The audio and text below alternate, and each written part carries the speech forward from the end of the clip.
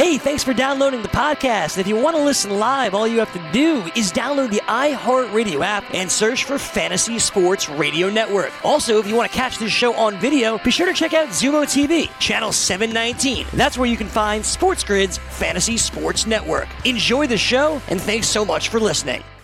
All right, welcome back in. Hour number 2 here of the early line on the grid. It is sportsgrid.com. Joe Ranieri alongside Dane Martinez, and we dragged him back in here. Joe Lisi, our buddy. Go for the 2, by the way, guys. Everything that you need to know about college football, head over to goforthe2.com.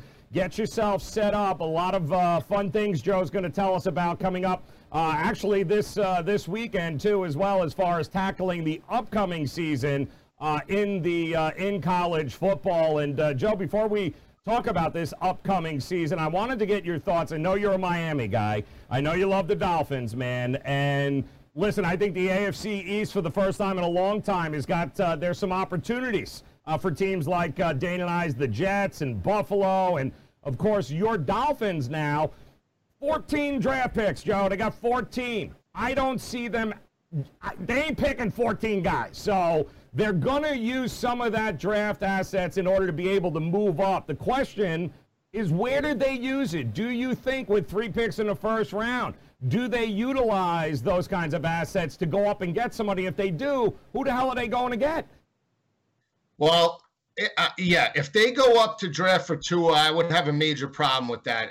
And it's not to take away from Tua's game, a granted 70% completion percentage, but the injury concerns, Joe, are a huge concern of mine. I mean, he couldn't keep healthy at Alabama with 2 ankles and now a major hip injury. We don't know how he's going to fare on the next level. He's 6'1", about 215 pounds. We haven't been able to check him out. The player I would like to see Miami draft is the player I mentioned before, Isaiah Simmons. When you can get him in the first 5 picks, he is worth that type of weight in terms of a draft pick status because he's a versatile player. Defensive players in today's game are huge. They're like gold. I'd much rather have a 5-tool defensive player than a quarterback that we have concerns about. I would like to see them take Jacob Eason. That would be my pick.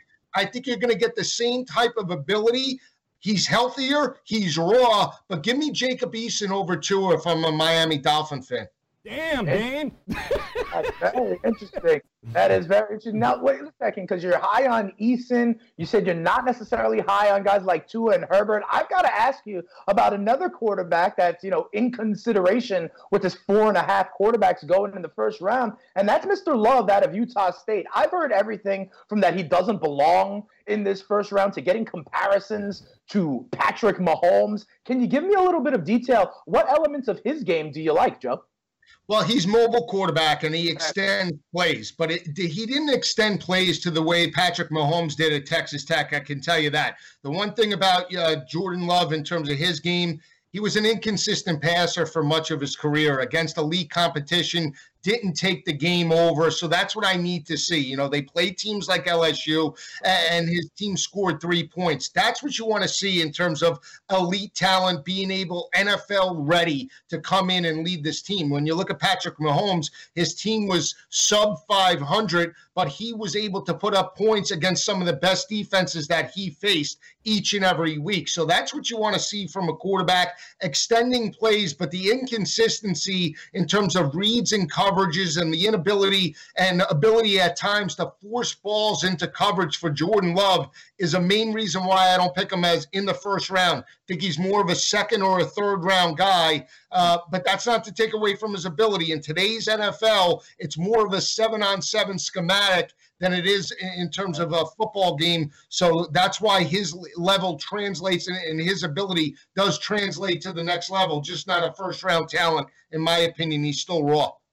All right, Joe, let me ask you about the New England Patriots for a second here. Obviously, Brady no longer there in Tampa Bay.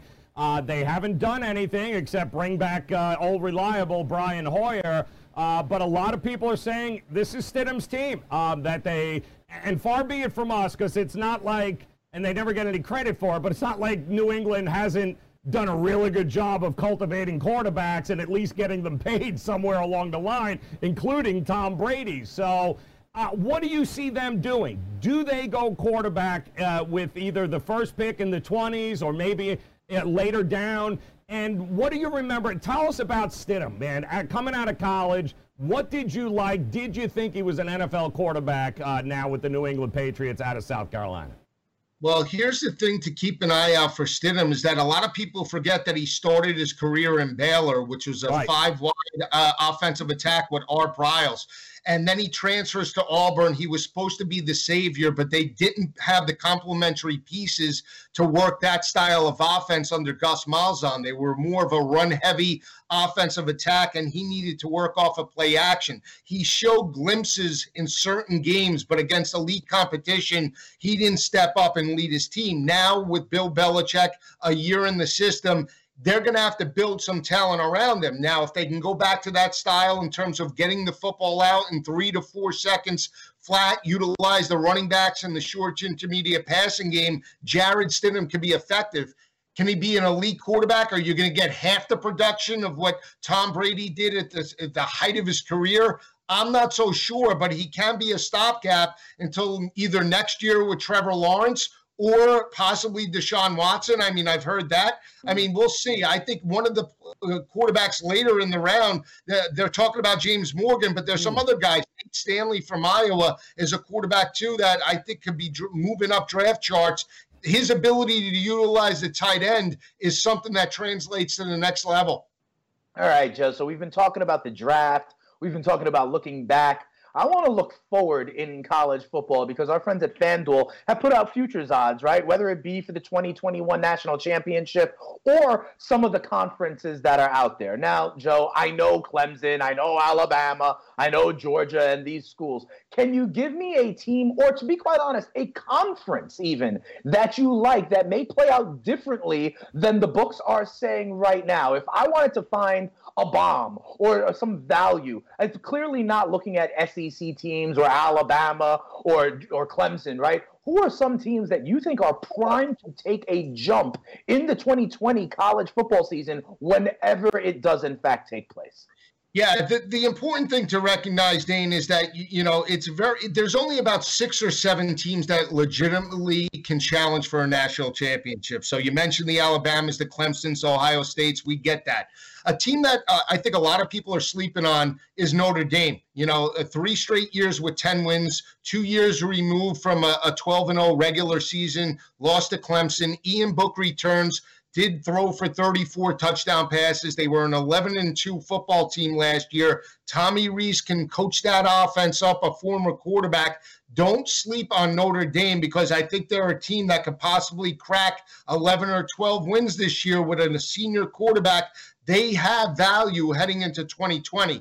Now, when you look at the SEC teams, I put out my preview. I picked Florida 11-1, and I picked Auburn at 11-1. They're both value. Auburn does have, I believe, a 25-1 shot to win the national championship.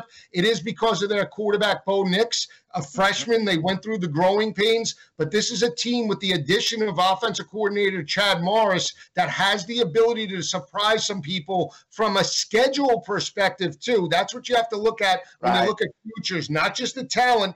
Do they have the type of schedule that aligns for them to challenge for not only a conference championship this year? Exactly. So that's what you look at. So Florida's schedule and Auburn's schedule, coupled with the quarterback play of Kyle Trask and Bo Nix, really, to me, translates very well, and you're getting value for both of those teams. Another team that has a very easy schedule, I don't think they can do it. Texas A&M, I picked them at 9-3 overall. Their schedule is one of the weakest within the SEC, so they can get to 9 wins just by closing their eyes. So we'll see if they can do it. Well, they better, because you paid Jimbo an awful lot of money to get to double-digit wins there. So I think the honeymoon is certainly over at Texas A&M. And I got to ask you, there's a lot of coming up this season, Joe Doe. There's a lot of new coaches, new faces in conferences. Of course, one of the guys that we've loved over the years, Lane Kiffin, He's bringing that show to the SEC. You've got Mike Leach is in the SEC, Nick Saban at Orgeron. It's become a cast of characters there. But of the new coaches this year, who is it that you think has got the best shot at succeeding? I love Kiffin, having been there, failed, built it back up. Now he's got another crack at this apple to make it count. Is Kiffin, do you think he's got an opportunity to be real successful going up against his old coach there? Yes, but here's the problem, Joe. A gauntlet of a schedule, and that's one of the things that we're talking about. Here's the thing. He's got one of the most athletic quarterbacks in John Rice Plumlee. Completion percentage will be a concern, 53%, but he was a 1,000-yard rusher. Look at the September-October schedule for Ole Miss. They start, it goes Auburn, I believe LSU, then Alabama. They face all three of those teams back-to-back weeks with no bye week. So that's going to be very difficult for any team, new system, young quarterback. And here's the other concern for Lane Kiffin, Joe.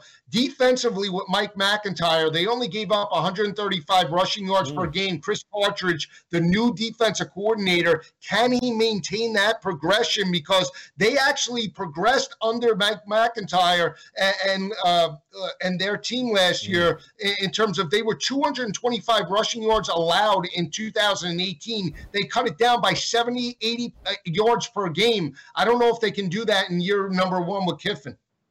Hey, Joe, last one from me. I asked you to give me some kind of value on the championship market. I'm going to do the same with the Heisman market, okay? You mentioned Trevor Lawrence already as a potential first, overall pick in next year's draft. And we know about Justin Fields at Ohio State.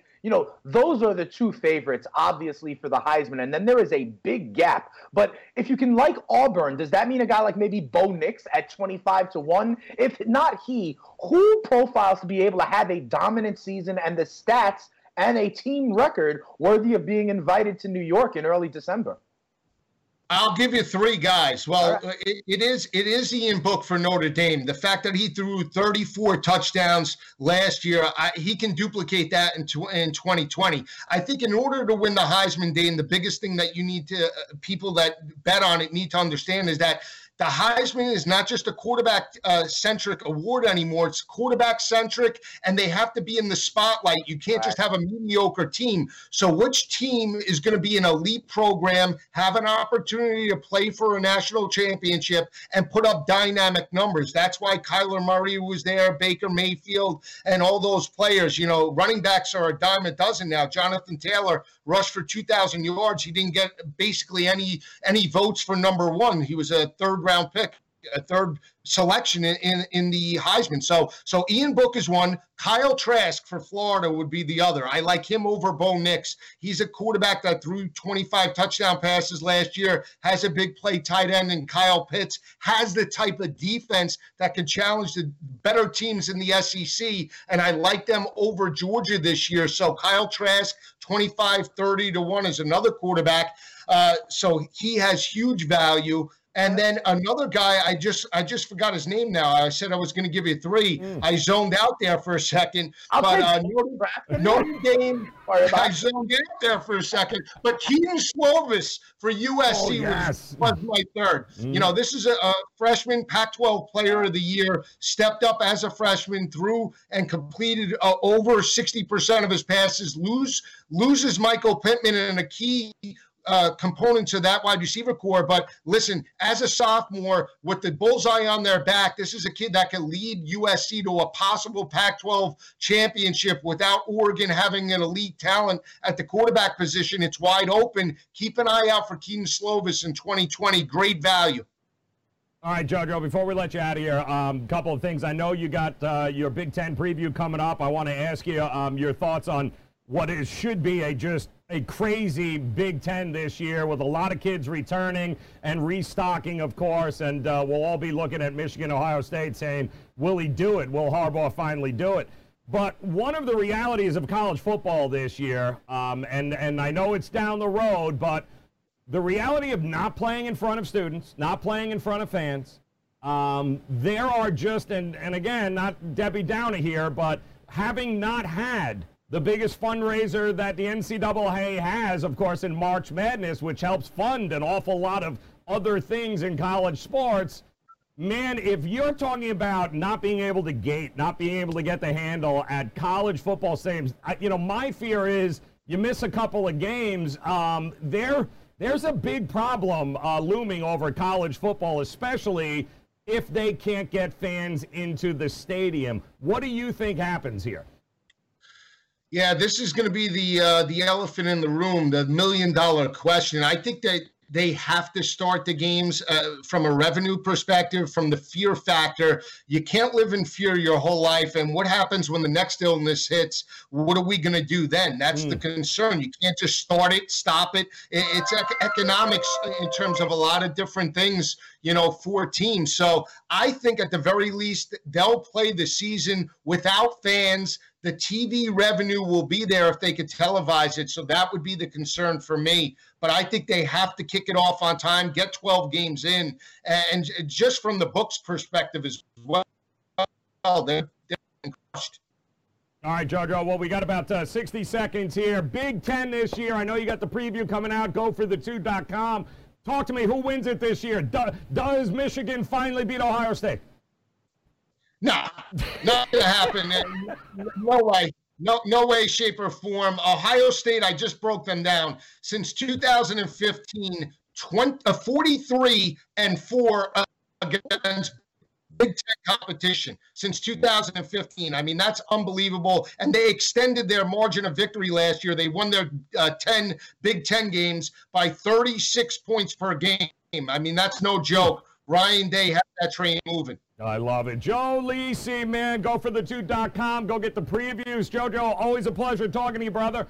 Thanks for taking the time. Be safe, and then let's get you back on here as more previews come out, man. Be well. You too, guys. Love the show. You got it. Joe Lisi, GoForThe2.com. More on college football and all of that good stuff coming up here next, including a little bit of a change that we learned in that horse game in the NBA. We'll give you all the details. We'll do that coming up next here on The Grid.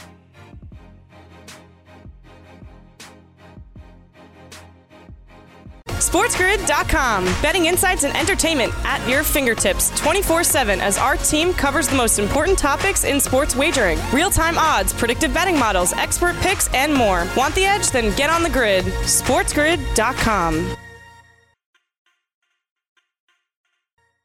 All right, welcome back into the early line here on The Grid. It is SportsGrid.com. He's Dane Martinez. I'm Joe Ranieri. And again, want to thank Joe Lisi for stopping by, talking a little draft, some college football. It felt kind of good to do that. Dane, it's been a while since we've had a chance to dive into some college football. Certainly next season, some things to be excited about. And we'll keep bringing, he's doing all of the previews as well for each conference at GoForThe2.com. So as he breaks them down, we'll go ahead and see if we can't get him on. I know he's got nothing else to do. So we're good to go. We can get him on here. But just remember, you heard it here first. Joe Lisi, Michigan not beating Ohio State. Another just unbelievable stack job by Ohio State in the Big Ten. So we'll have to see how that unfolds. But it's funny, I misspoke earlier, Dan. That was our bad there because I never really read the follow-up to the story. We were talking about horse. And we were talking about the possibility, and we said, you know what, we didn't understand the participants that they had floated out and leaked out. And it turns out we were right because it didn't make any sense. But we do now know, and of course now the list was released there, so we do know exactly what the pairings are and kind of the structure of how this is going, Dane. So what do we now? How is horse going to work here now with the NBA, bringing us a little something to be distracted by?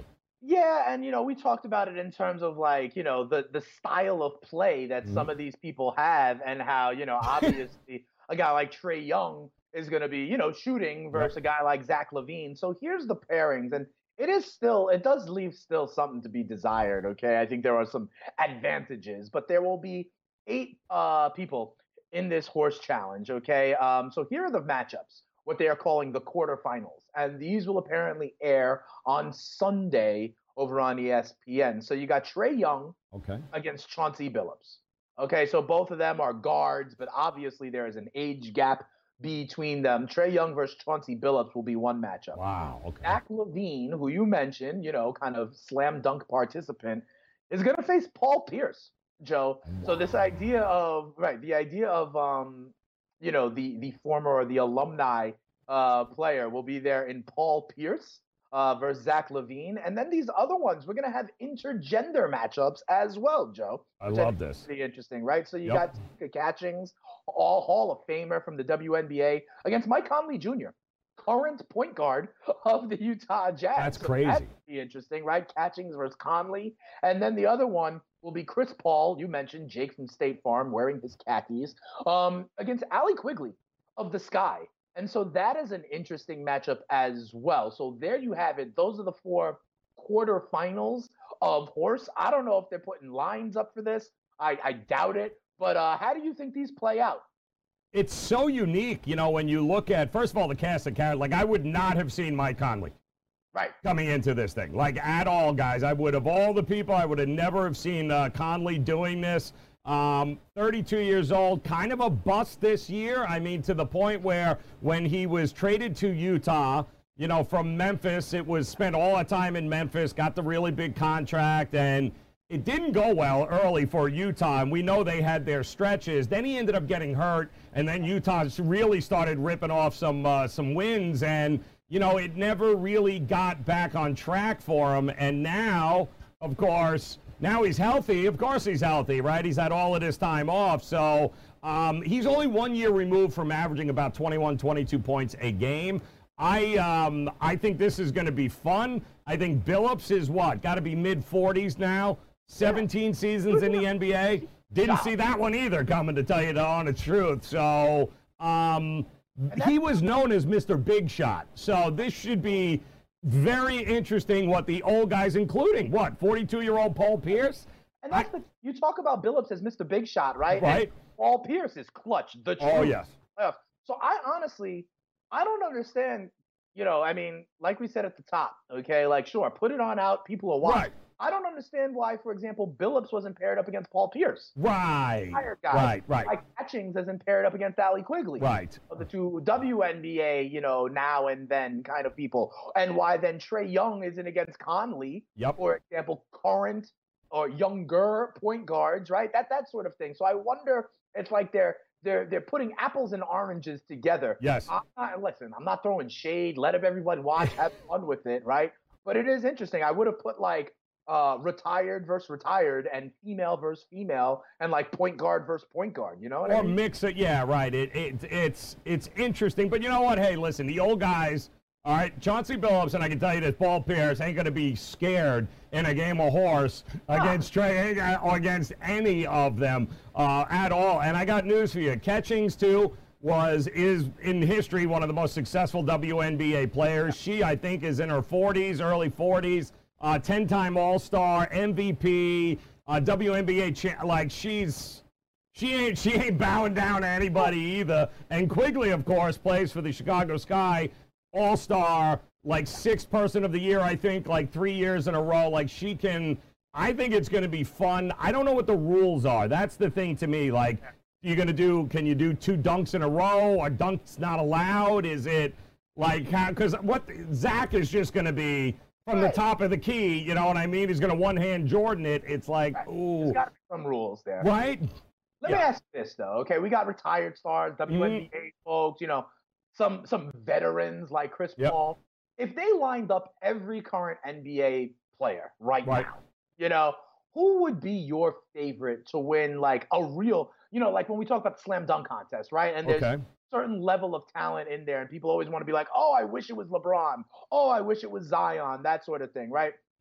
Who do you think out of the current NBA would be best positioned to literally win a high-stakes game of horse in the NBA? Who would be your number 1 seed out of all the players in the NBA? One match, I think, would far and away be the biggest moneymaker, biggest everything, and that's old versus new. It's LeBron versus Zion. You give me LeBron versus Zion one-on-one in any gym, I don't care, even a game of horse. Sure. You give me old school versus new school, and there ain't nobody not watching that moving forward. And yeah, you got Giannis, and obviously, but I do think that younger crew versus the older generation, I think that's the most intriguing and would probably make for the best event of all time. Even if it was just LeBron versus Zion in a game of horse right now.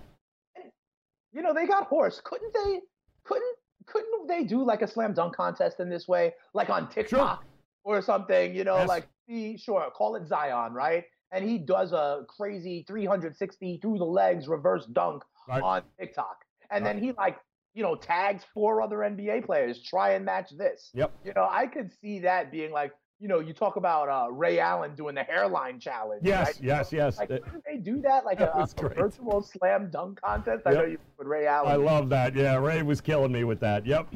So, I mean, there's ways to get creative. Again, I give them props, like trying to get something out there. And I do have some questions about the pairings or how it will actually look, what the rules are. But, I think in some ways, a basketball, like the skills competition that we see over All-Star Weekend, whether it's a 3-point kind of contest or a slam dunk kind of contest, these guys have backyards where they can have a rack of balls, set up and literally do, in essence, a 3-point round. They can videotape it themselves, put it out there, like, yo, go beat that Kyle Korver or whatever it is. Yep.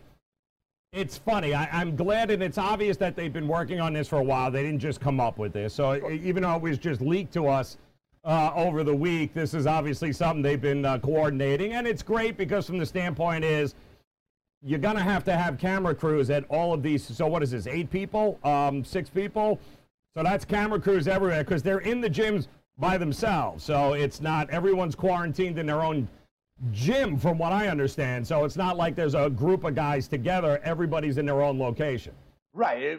That's my understanding as well. In essence, like the NFL draft, right? Yes. You can have this virtually done. And that's why I say, like, I'm sure Chris Paul has a very nice piece of property, and a very nice outdoor back court or his own gym in his basement, whatever it is, right? So I wonder what else they can do. It's really about getting the IT, right? In the same way we're talking about the NFL draft. Yep. That these guys have to come in and get them all set up for whatever kind of teleconferencing is going to happen. Yep. And that's what it would be. And I wonder if there's not a number of other NBA players that can literally go do this and throw down a 360 and be like, hey, match this, guys. I think, to me, what with the 3-point challenge, like you get, you know what I mean? That to me would be something that's down there. Oh, especially this day and age. Oh, yeah. Give us that. It's 23 out of 30. Now it's your turn, Klay Thompson. I know you're rehabbing now or whatever it is. Exactly. Right? Yeah. Like, throw down that challenge. I would love to see. I mean, Trae Young is in this horse matchup, right? I'd love to see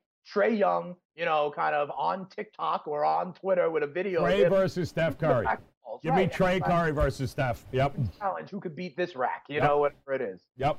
Yeah. And I'm glad they're doing it because I think it's going to be, and I can't wait to see the ratings on this. And again, just so you guys know, it is Sunday at 7, which is going to be kind of what we're going to get here to open this up. And then I do believe the final is going to air on Thursday night at 9 o'clock, also on ESPN. So you got the 4 quarterfinal matchups Sunday at 7, and the 2 semifinals plus the final on Thursday. So, that's Sunday night. It's going to be, ESPN might be overloaded by the amount of people that are going to tune into that. And listen, if it is a big success and, maybe we're still a month away or something along those lines, and we're not looking until a July start or whatever, and, we might get 1 or 2 of those types of things and maybe get a little one-on-one kind of action, too, or something along those lines.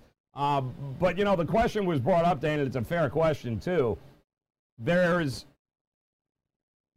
some pressure on some teams here that were formed, put together, checks written for this year. You know what I mean? And unfortunately, it's, if all doesn't happen, right, and the season is canceled altogether, That's another year for some of these players. That's a lot of lost revenue. Guys aren't getting any younger. Your trades at the deadline. I mean, guys sacrificed a lot to put all their chips into the middle of the table. And there is, I mean, who in your mind has got the most to lose if this playoffs don't take center stage and we're not crowning a champion this year? Which NBA team do you think has the most to lose right now? I would say it's the Lakers, Joe. I would say it's the Lakers. And I think it's both LA teams. Yeah. So I don't disagree with that. But remember, the Clippers are comprised as of, there's depth there, right? Mm-hmm. And Kawhi is in his prime. Paul George is in his prime. You know how much I love Lou Williams, who, by the way, may be my choice if they all had to play horse. Okay, because Lou can hit it. I'm with you there, dude. Yep, I'm with you there. But I think the Clippers, more than the Lakers, were built not necessarily for the right now. I think they tried to be built for the long term. For me, it has to be the Los Angeles Lakers, Joe. They remember in the trades that they made, right, to get Anthony Davis, to put this team together, they are in win now mode because of the window of LeBron James. Yep. And so you push that out another year, and who knows if LeBron can play 82 games next season. Who knows these teams that have made moves to win right now, right, and have the financial walls closing in the same way we talk about like the LA Rams, right? Mm-hmm. So those are the teams that I think are susceptible to it the most. And LeBron and the Lakers come to the top of the list. When you think about teams in the Eastern Conference, right? Giannis, still young. Embiid and Simmons, still young. Yep. A lot of kids on the Celtics, still young. Even Jimmy Butler in Miami. I mean, he's in kind of the middle of his career, I guess I would say. But I don't think there's any team in the NBA that was more like win now than the Los Angeles Lakers and LeBron and AD.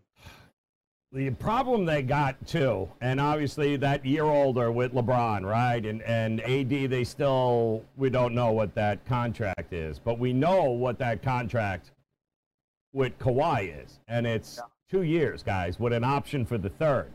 And what you also have is teams like, the Miami Heat and others who are hoarding cap space. Right. Who are going to be able to, they didn't sign the max deals. I mean, they didn't on purpose because they wanted the flexibility, Paul George and Kawhi Leonard. Now, in a perfect world, they're going to go, you know what, we're going to sign a 4-year extent. We're going to go ahead and be here forever. But the reality is, you could have lost an entire year where you could have been a champion. Now, you basically got 1 year left, kind of do it or die with this team as currently constructed. But the problem is you've got Pat Riley. You're going to have all of these teams going, we got more money, and you're going to have other bidders. You got Giannis now, who could also be in. So there's a lot, unfortunately, the way it is structured in the NBA, where if you're a team that pushed all your chips on the table, I mean, Oklahoma State, we all thought they were Oklahoma State. Oklahoma City, we thought they were all kind of saying, all right, let's blow it up and start from scratch.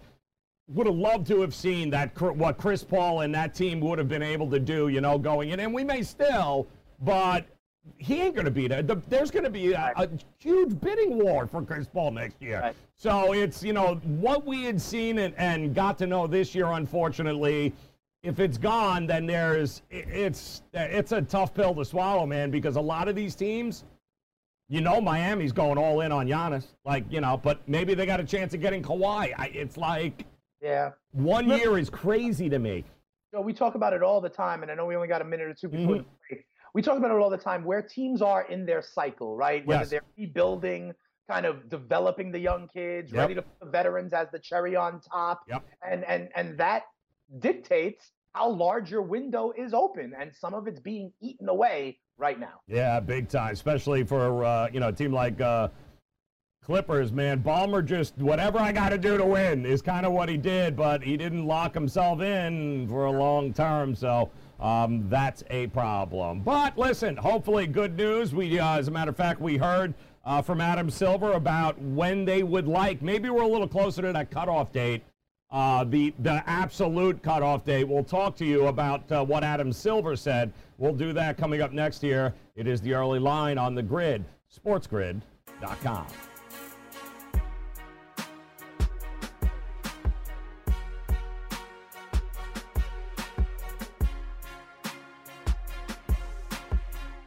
SportsGrid.com. Betting insights and entertainment at your fingertips 24/7 as our team covers the most important topics in sports wagering. Real-time odds, predictive betting models, expert picks, and more. Want the edge? Then get on the grid. SportsGrid.com.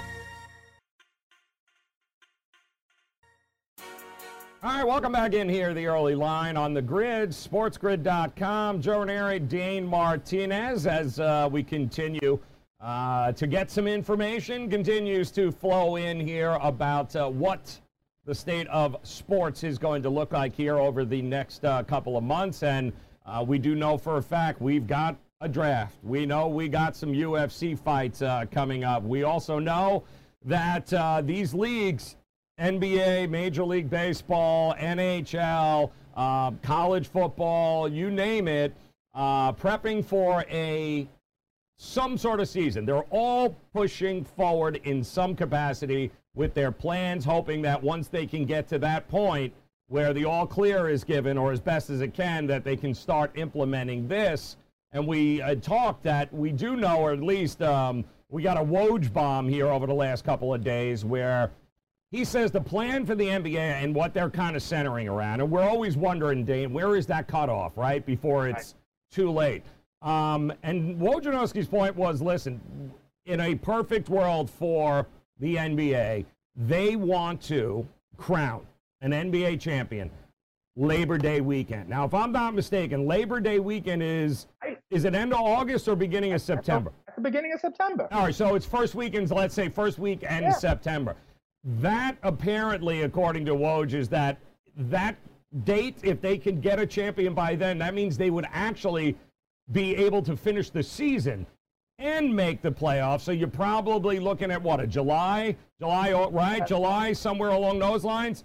And that is kind of, I think, what have they circled, the NBA? What do they think? Is it? Could they go further? Sure. But I think anything further than Labor Day, what we're hearing is that's past the point to finish the season. Right. You can always get to there. But if you want to finish it all straight up, and I certainly hope they do, then I think that September 7th mark, that's what they're going to be shooting for. And again, that could change, but it's at least a benchmark, I think, Dane, which makes sense. Yes, they could do the playoffs a little longer, but get me to September 7th as a champion, and fits right into everything else, too, wouldn't it, like September? It does, but then, we've talked about these before, Joe, and the idea that if we push back a certain amount, then what happens to the following season, right? So we're talking about early September, Joe, to crown a champion, right? And then most years, at least, the new NBA season starts in what, mid-October, let's say? Right.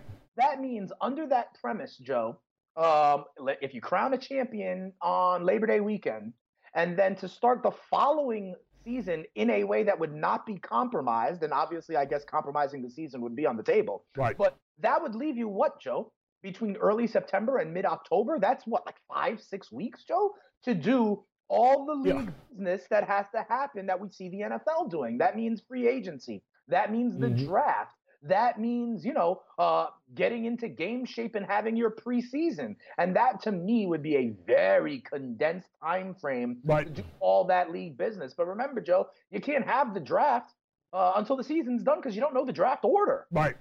So that happens. And so you also don't know, God forbid, Joe, remember how Kevin Durant in the NBA Finals tore his Achilles? Yeah, no, that's correct. For the following year until the season is complete, right? Because God forbid something like that were to happen. So I think it's great to have that as a date. My concern, as a champion, like not to start, but if you can end it, and don't forget, most of the teams will already but have been out by August, which is really, it won't be as dramatic as if you said, we're not starting the playoffs until September 7th. But still, crowning a champion on September 7th still only gives you about 6 weeks until, like, the opening day. That's at least workable as opposed to starting in September and what some people are like, oh, they'll just play like, oh, wow. Like, that's just, you got a champion on September, you can extend it a month, and I think it's a little easier to make up as opposed to. It would be tight, because look at what we're seeing we right now. We start until January of next year, which is just, that's screwy. Pushing back the next season would have to happen. But remember what we just said at in the first hour of this show, right? How the market for someone like Jameis Winston or Cam, they have to wait now until the draft happens to have teams fill their needs. Like, however they sequence this, free agency, the draft, training camp would be very interesting. And it would be condensed, even if, like you said, confetti is falling down on Labor Day weekend. It still only gives you 6 weeks. I think if they do that plan, it's a soft, tacit acknowledgement that next year's season would not start at its normally scheduled. What if they chant, and this has been talked about too, best of 5? Right. Instead, right? I mean, that could certainly go a long way into cutting a whole lot of time, travel down, and everything else as far as that goes, right? So best of 5, which is kind of what they used to be. They keep doing 7 games across the board, which we all thought was ridiculous anyway. Round was out of 5, and then the other rounds were out of 5. Yeah, right. So that first round was like, what are we doing here? I mean, so, again, maybe we'll see. But, listen, all of these sports leagues are in the same situation here, Dan, one way or the other. Baseball, NHL, which we haven't heard that much about there. But we know NFL, everybody's September 7th for a lot of franchise, for a lot of leagues, is a great kind of pinpoint where you either get it going or you end up finishing one way or the other. And I get that. But, some leagues, I guess, and some players, and we talked about it with the NBA, it sucks for the Clippers if this season gets washed. Right. But, it's not just the Clippers. There's a lot of teams. There's a lot of players, Dane, that got a lot to lose here if nothing happens through the end of this year. Yeah, and, we talked about teams and kind of the way they're constructed. We've talked also, Joe, about guys like Roger Federer, right? And other real guys, Nadal, who may not have a chance. I'm going to tell you about someone, Joe, who right now, is 23 years old. And I think is getting the most raw deal out of any athlete. Okay? Do you have any idea where I'm going to go, Joe? If I had to pick a sport, I would say baseball. No, I'm going to talk about the case of American Simone Biles, Joe. Okay, we know the Olympics. You know the Olympics have been postponed, right? Now, she already got the short end of the stick, Joe, on the front end, okay? In the 2012 Olympics, okay, she was already dominant, Joe. She was a dominant force, winning every competition she was in. But she was 15 years old for the 2012 games, okay? And there was a rule. It used to be, you remember like Nadia Comaneci all the way back in the day? It used to be that you can compete if you were 14 years old or older. They changed that rule in 1981. From 81 to 96, you were able to be like 15. Then it changed to 16, okay? So Simone Biles, who was already the best gymnast in the world, Joe, in the 2012 games, couldn't compete, all right? So she got screwed out of one Olympics already in 2012. Then the last one that happened in 2016, she was 19 years old, Joe. As you know, was dominant, won the all-around, won 4 gold medals. In just that performance, was, thought of as one of the best gymnasts of all time, right? Now, what has she been doing the last 4 years? Continuing to dominate, Joe. She has not lost a competition she's entered ever, Joe, since 2013. Ever, okay? And now, already, Joe, in 2020, going into this, she would have been 23 years old. Joe, that is already pushing the limits for gymnasts, okay? The oldest person who won the all-around was like 21 years old recently. There have only been 3 gold medals given to women gymnasts who are over 22 years old, like in the last 40 years. And those were like individual events or because they were a member of the team, not being like an individual stud like Simone Biles is. She was going to be 23 years old here in the 2020 Olympics.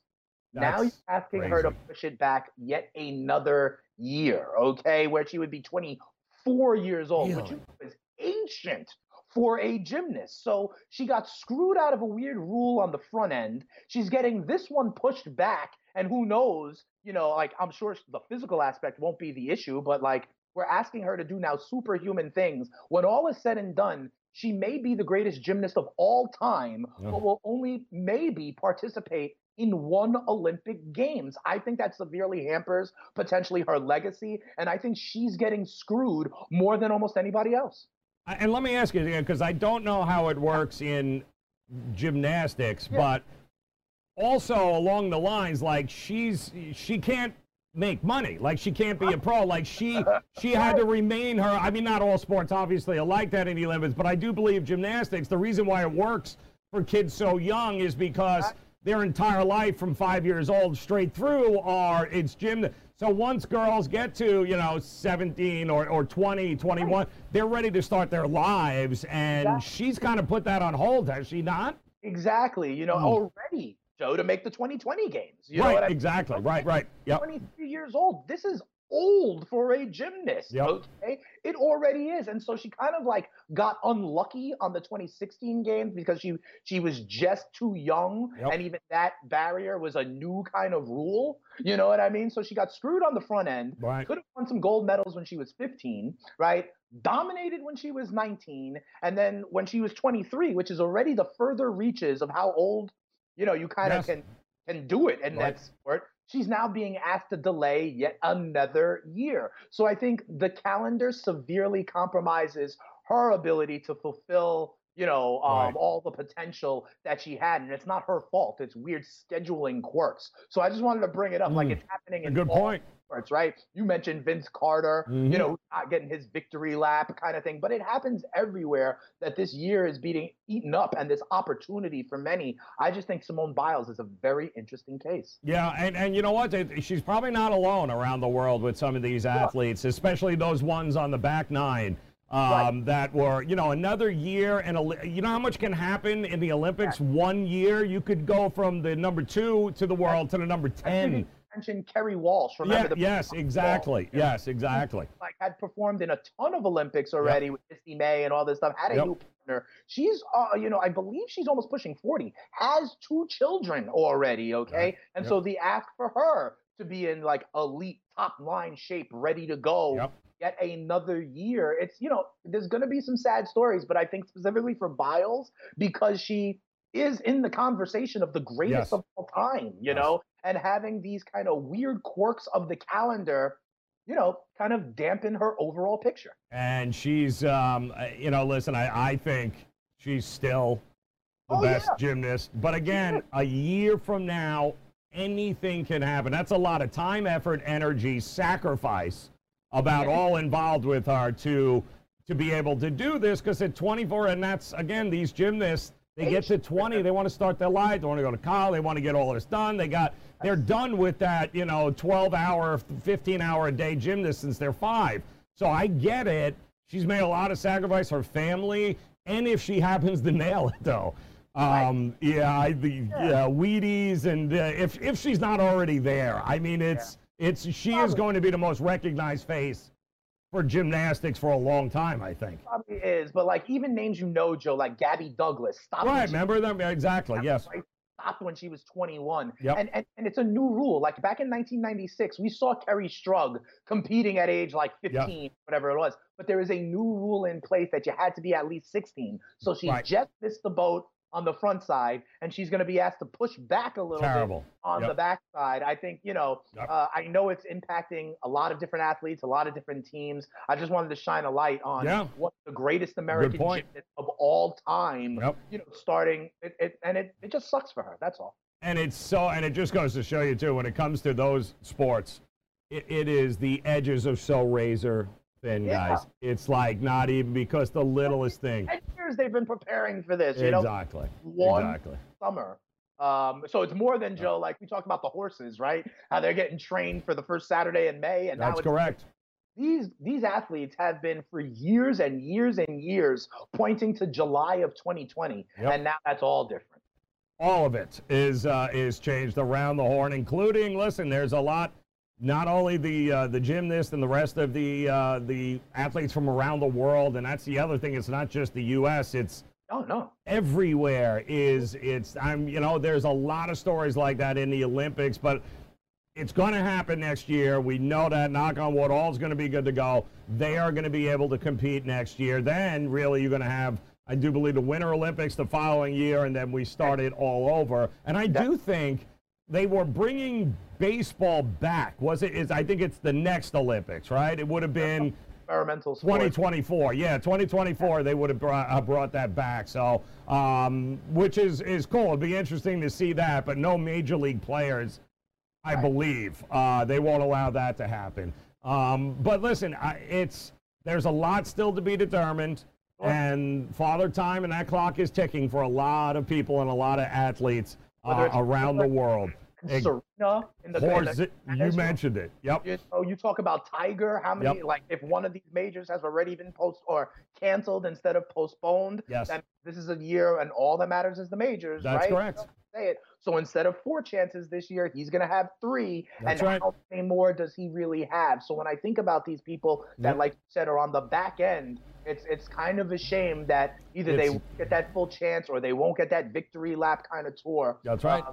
Hey, another one of these implications. Yeah, and listen, there's no easy way around it. Obviously, we want everyone to be very, shall we say, safe, relaxed. You gotta, listen. We all want to live our lives and get back to it as soon as we can, and get back to enjoy the things that we love, including not just as fans, but of course as athletes. There, a lot of guys, a lot of girls, a lot of people chomping at the bit to get it going. But it's going to happen. It feels like it's been almost 3 years, Dane, since we've seen any sports. It's mind blowing to me every day when we do this. On how it's like, it's been like months. It's been like I feel like it's almost, it's not. Like, it's not. Like, so it's only been it's been a little over a month. And I do think that something is going to break. And I do think this horse event and the UFC, those types of things will at least get us back to a situation where, like, oh, yes, okay, it's coming. Because it is. And the draft, too. WNBA draft. NFL draft. There's, there are things going on that are taking place to getting back to some normalcy. And I, for one, I can't wait to see it. Oh, yeah. And I'll be ready to watch it. I will be tuning in, okay? Yeah. And I recommend all of you tune in. And then from then until now, just keep it locked and get your edge right here on Sports Grid, because we will be getting you ready for it regardless of what it is, whether it's SportsGrid.com. Betting insights and entertainment at your fingertips 24/7 as our team covers the most important topics in sports wagering. Real-time odds, predictive betting models, expert picks, and more. Want the edge? Then get on the grid. SportsGrid.com.